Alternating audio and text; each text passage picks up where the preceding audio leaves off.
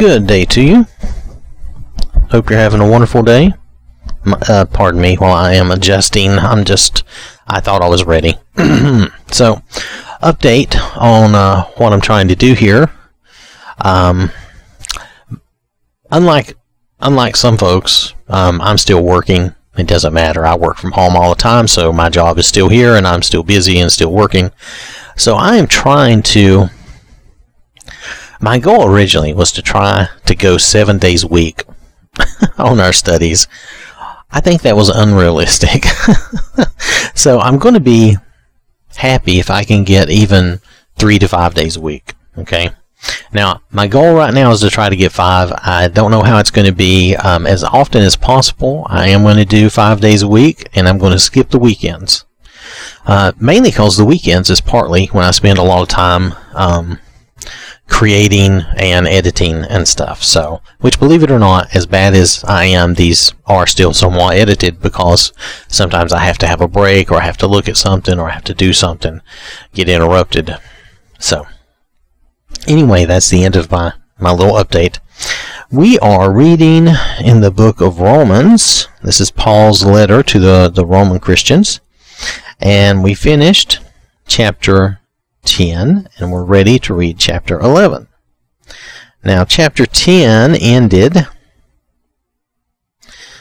Well, I think this verse kind of sums up a lot of what was in chapter 10. But of Israel, he says, God says, all day long I have held out my hands to a disobedient and contrary people. And that is simply because they've rejected Jesus, the message of salvation. And Paul would really like to see them quit trying to earn their salvation and earn their righteousness, and see them accept their righteousness through faith in Jesus. And that's what it's largely...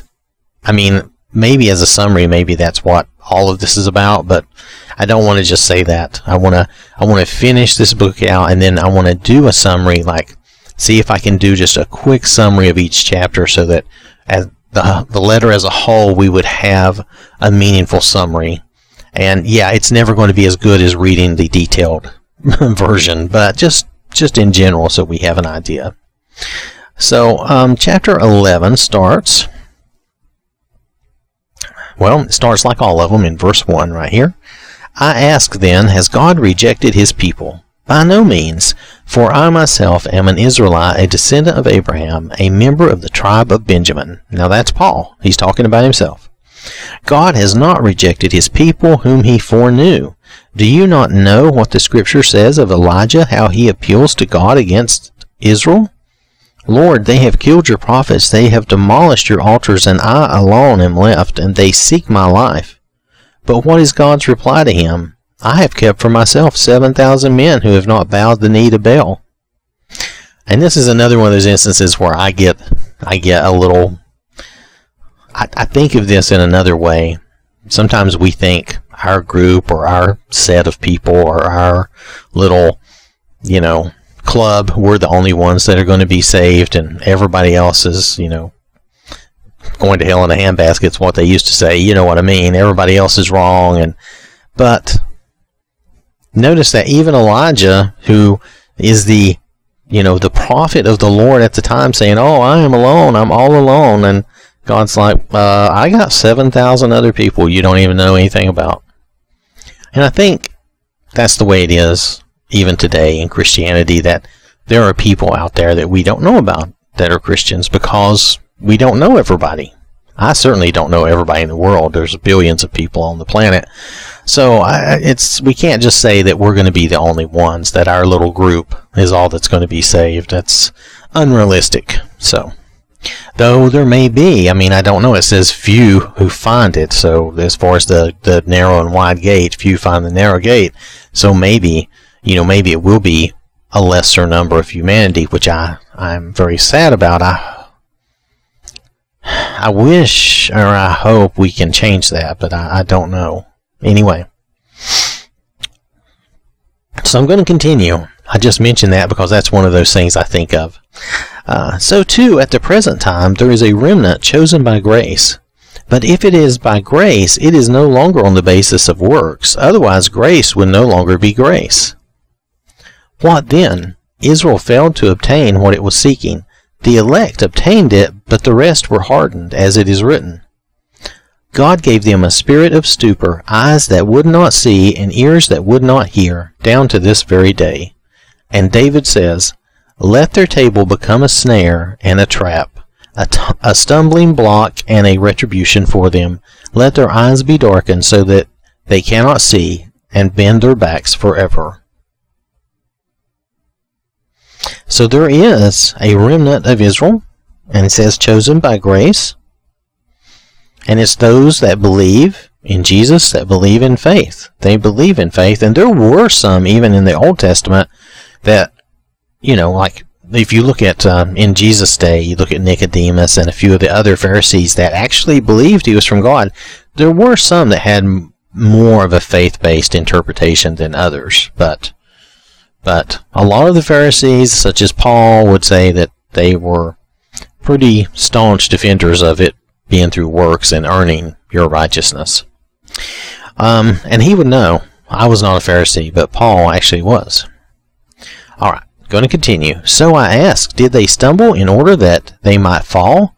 By no means. Rather, through their trespass, salvation has come to the Gentiles, so as to make Israel jealous. Now, if their trespass means riches for the world, and if their failure means riches for the Gentiles, how much more will their full inclusion mean? Now I am speaking to you Gentiles, inasmuch then as I am an apostle to the Gentiles, I magnify my ministry in order somehow to make my fellow Jews jealous, and thus save some of them. For if their rejection means the reconciliation of the world, what will their acceptance mean but life from the dead? If the dough offered as firstfruits is holy, so is the whole lump, and if the root is holy, so are the branches. But if some of the branches were broken off, and you, although a wild olive shoot, were grafted in among the others, and now share in the nourishing root of the olive tree, do not be arrogant toward the branches. Ha ha ha. Yeah, we should not be arrogant towards the branches. You get that, right? We should not be arrogant against the Jews or the Israelis or the Israelites at all. In fact, we've been grafted in. We were not the original chosen people. We are blessed. We should be more grateful, and we should, act accordingly. All right, I won't get off on a tangent. If you are, remember, it is not you who support the root, but the root that supports you. Then you will say, branches were broken off so that I might be grafted in.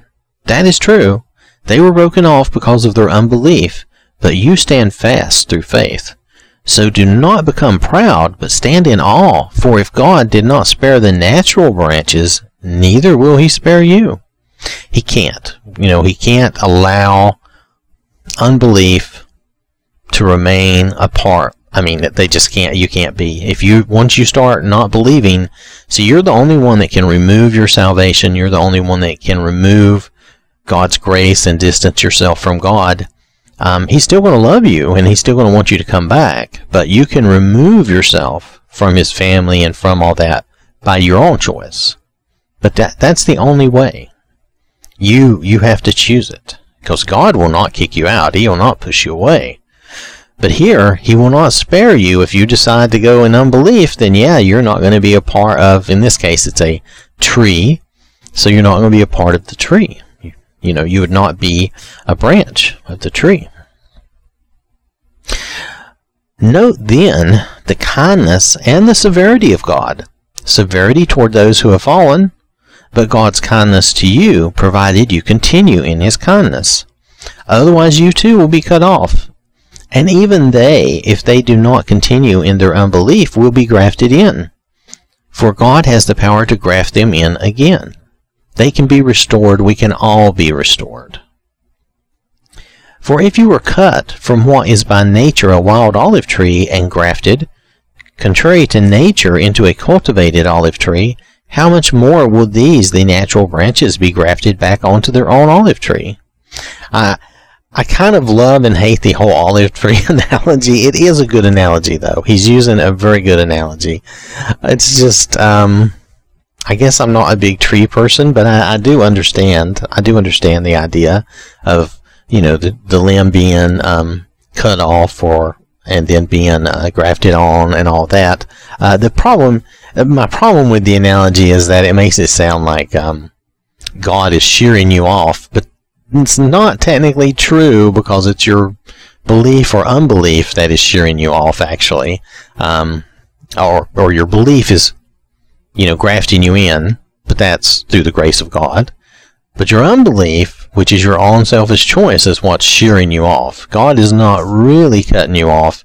He doesn't want to cut you off, and He doesn't want you to choose to be cut off. He wants you to stay as a branch. If I'm going to stay with this tree analogy. But it is a good analogy. I don't mean to make fun of it or make light of it. It is a very good, this is a good description. It's a good way to describe this.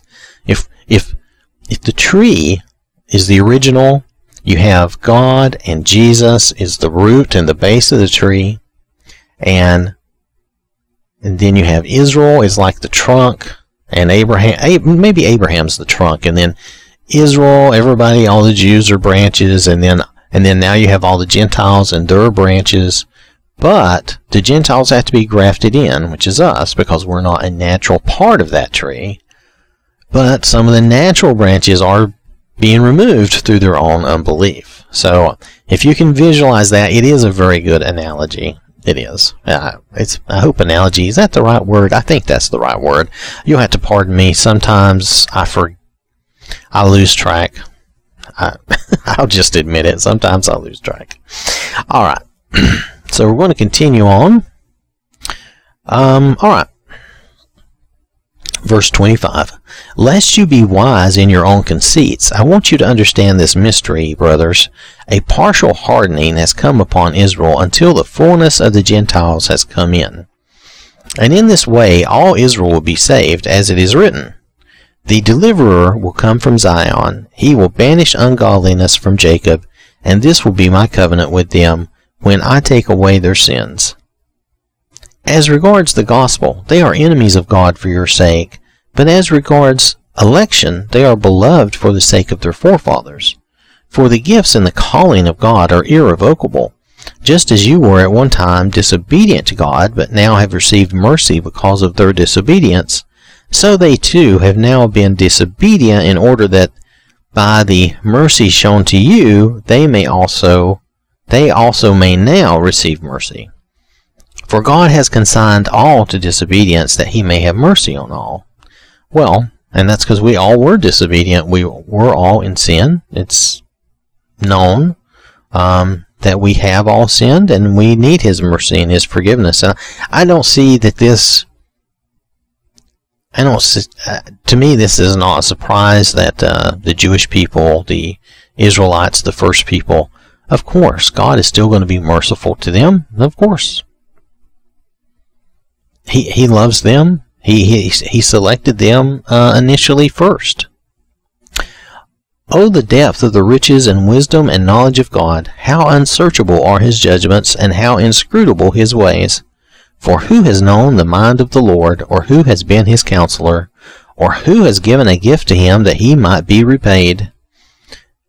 For from Him and through Him and to Him are all things. To Him be glory forever. Amen. So, and amen is kind of like so be it. Now,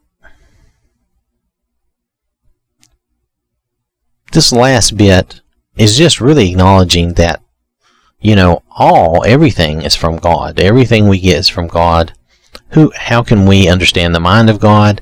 Why did He choose Abraham way back when? All these things. We don't know all of that, and we're not going to know that, and we're not ones to counsel and tell God what to do or what not to do. Yes, sometimes I know that we want to. I know we're frustrated. Sometimes I know we are hurt and we pray to God, and maybe we want to tell Him what to do. But that's not our job. We're not. We don't know all that God knows. We don't have all that knowledge. We just don't. His ways are higher than our ways. For who has known the mind of the Lord, and who has been His counselor, or who has given a gift to Him, God, that He might be repaid? There's nothing we can give to God that would repay Him. The only thing we can do is do as He has commanded us or asked us to do. And actually, if you look at Jesus and if you look towards the New Testament, He has asked us to love God and love one another, and to make that the important part of our life. And that's what He's asked us to do. Now, you can say commanded, and I'm okay with that because it really is a command.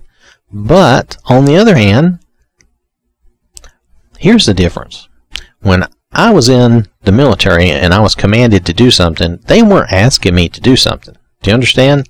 I was being told, commanded to do something. I had no choice. God is being so much nicer, and He's saying these are the commandments, but He's not taking away your free will. So, He still leaves it as our choice. So really, He's asking us to do that, and He's telling us, hey, this great reward is yours. Peace, love, kindness, all these good things can be yours. So, okay, I'm probably wandering off track a little bit. I apologize. For some reason, I'm in a extremely verbal mood, I suppose. So if we look at chapter 11 here, let me go, and I'm gonna do what I've been doing because I like doing this. I'm gonna read this from the Amplified, and let's just see if we can, get some more out of it. It helps me, and hopefully it helps you. I say then, has God rejected and disowned His own people? Again, talking about Israel. Certainly not. For I too am an Israelite, a descendant of Abraham, of the tribe of Benjamin. God has not rejected His chosen people whom He foreknew. Or do you not know what the Scripture says of Elijah, how he pleads with God against Israel? Lord, they have killed your prophets, they have torn down your altars, and I alone am left of the prophets, and they are seeking my life. But God's response to him, what is God's response to him? I have kept for myself 7,000 men who have not bowed the knee to Baal. So too then, at the present time, there has come to be a remnant, a small believing minority, according to God's gracious choice. There is a small number of Israelites, of Jews, who have chosen to believe. But if it is by grace, God's unmerited favor, see, something we did not earn, it is no longer on the basis of works. Otherwise, grace is no longer grace. It would not be a gift, but it would be a reward for works, or if it's for works, it's a payment, something you have earned. And we can't earn it. What then? Israel failed to obtain what it was seeking, that is, God's favor by obedience to the law. But the elect, those chosen few, obtained it, while the rest of them became hardened and callously indifferent, just as it is written in the Scripture. God gave them a spirit of stupor, eyes that do not see, and ears that do not hear, a spiritual apathy that has continued to this very day. And David says, let their table, abundance, become a snare and a trap, a stumbling block and a retribution to them. Let their eyes be darkened so that they do not see, and make their backs bend under their burden forever. So this is all about the Jews and Israel, but you can also reflect that onto the world as a whole, in that so many choose not to believe.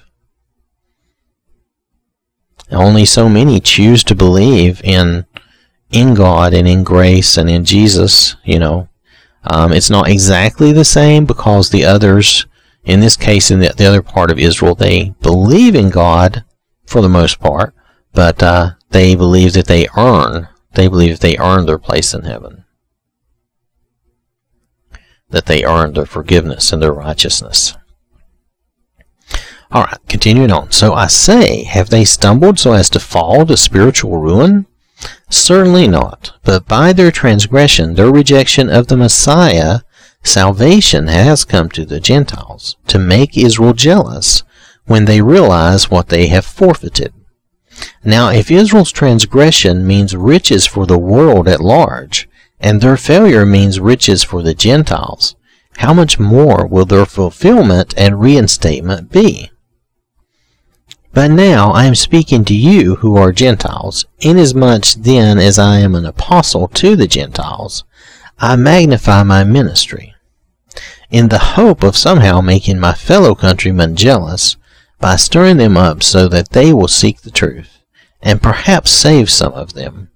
For if their present rejection of salvation is for the reconciliation of the world to God, what will their acceptance of salvation be but nothing less than life from the dead?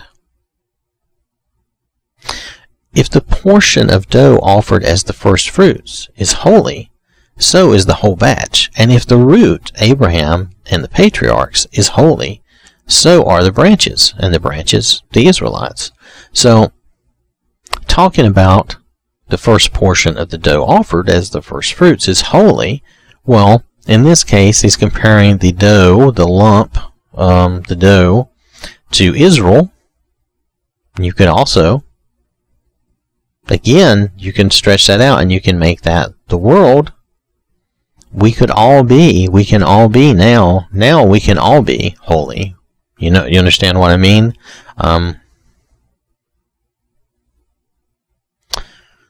The whole batch is holy. So let's look at it as Israel, okay? If the first portion of dough offered as the first fruits is holy, so is the whole batch. So the whole batch is holy. They just need to accept it and live correctly and obey God and live by faith and believe, not try to earn it. So if the first portion is holy, so the whole batch must be holy, because you can't just pull out a piece of it and say that just this piece is holy.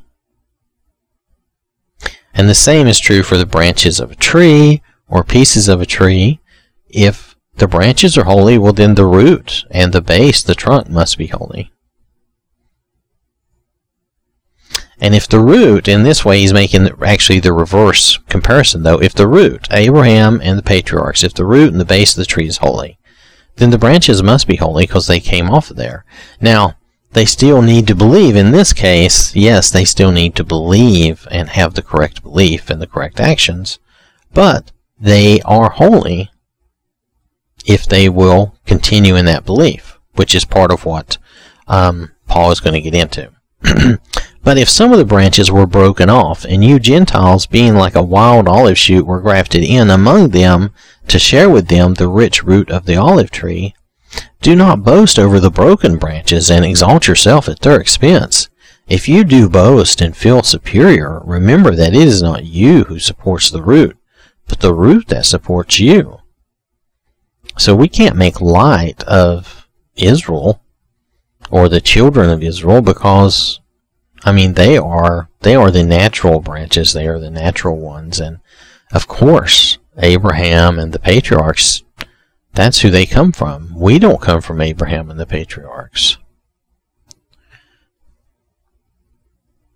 You will say then, branches were broken off so that I might be grafted in. That is true. They were broken off because of their unbelief.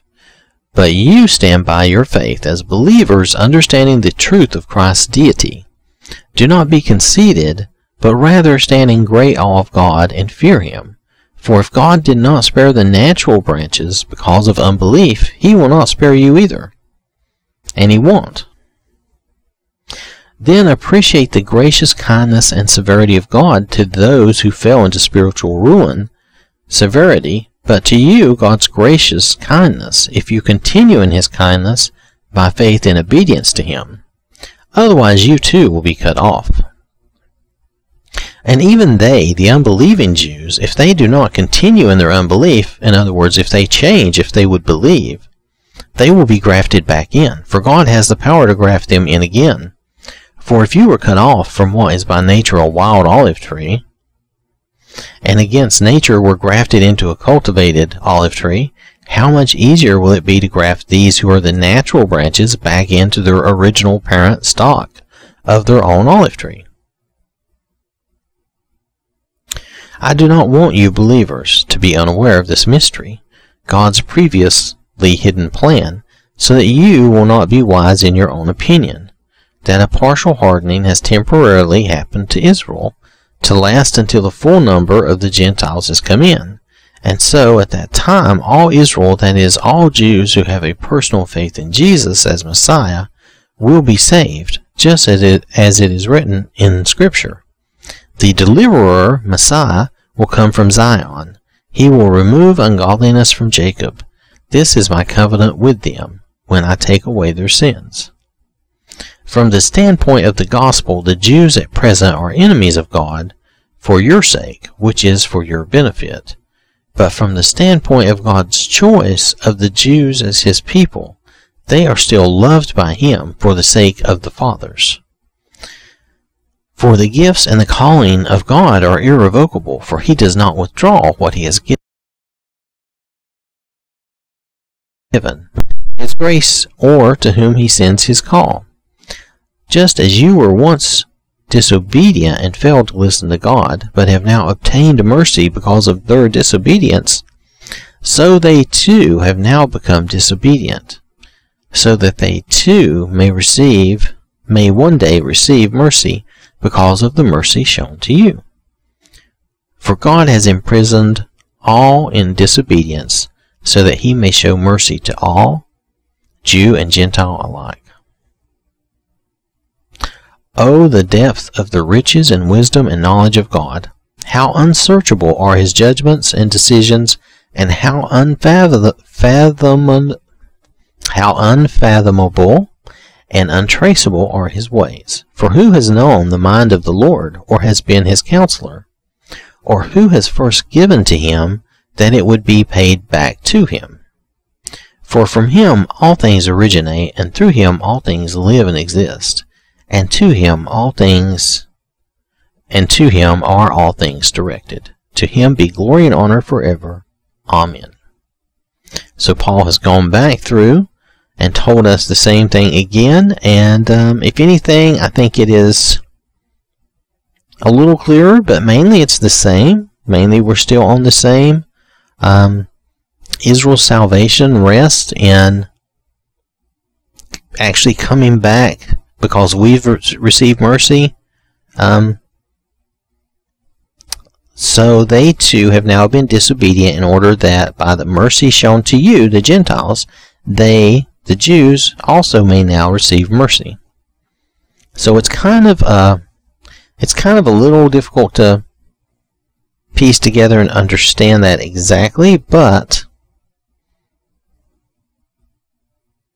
we have received mercy because of their disobedience, because they disobeyed and would not believe in Jesus. And now,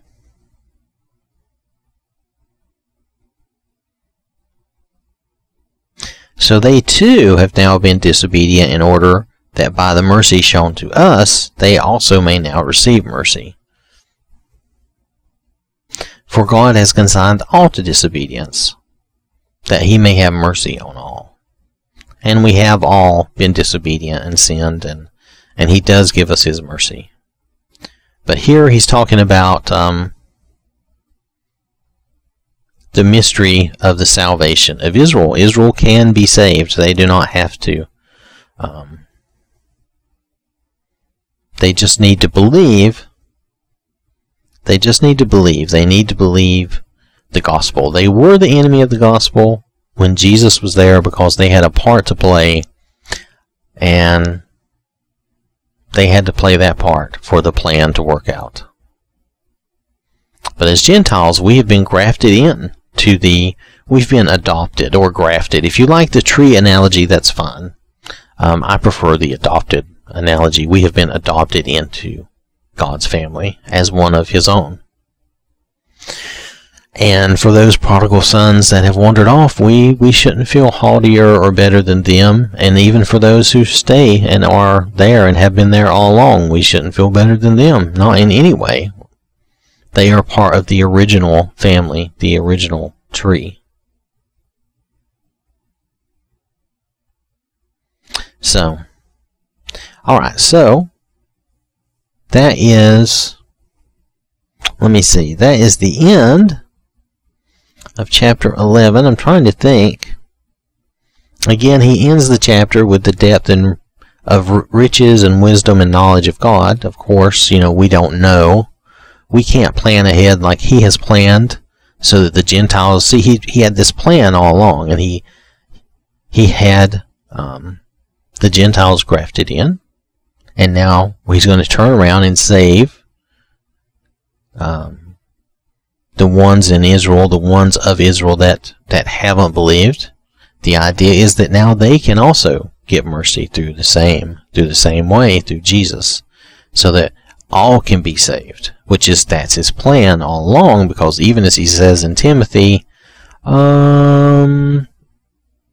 that he wants all men to be saved. Of course he does. He considers us all his children. So, all right.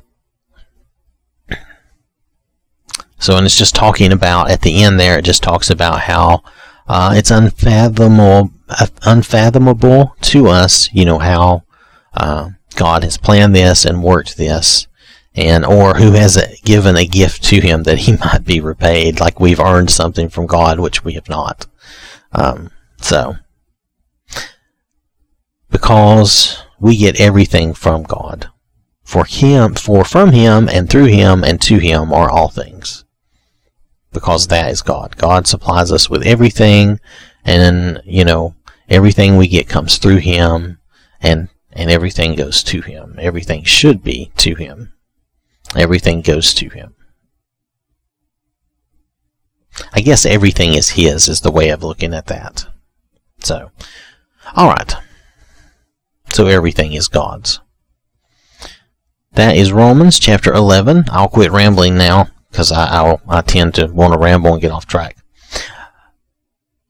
That's Romans chapter 11.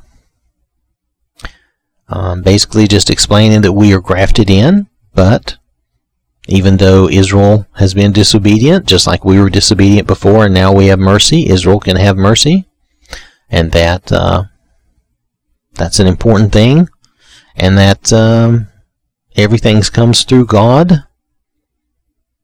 Everything comes from him and through him, because he owns all things. Everything is his. So, alright. I'm going to stop there and quit rambling again. So that's chapter 11, the book of Romans. Thank you for listening. Hope you have a wonderful day, and please stay safe, and keep your family safe, and watch out for others. And remember, God loves you.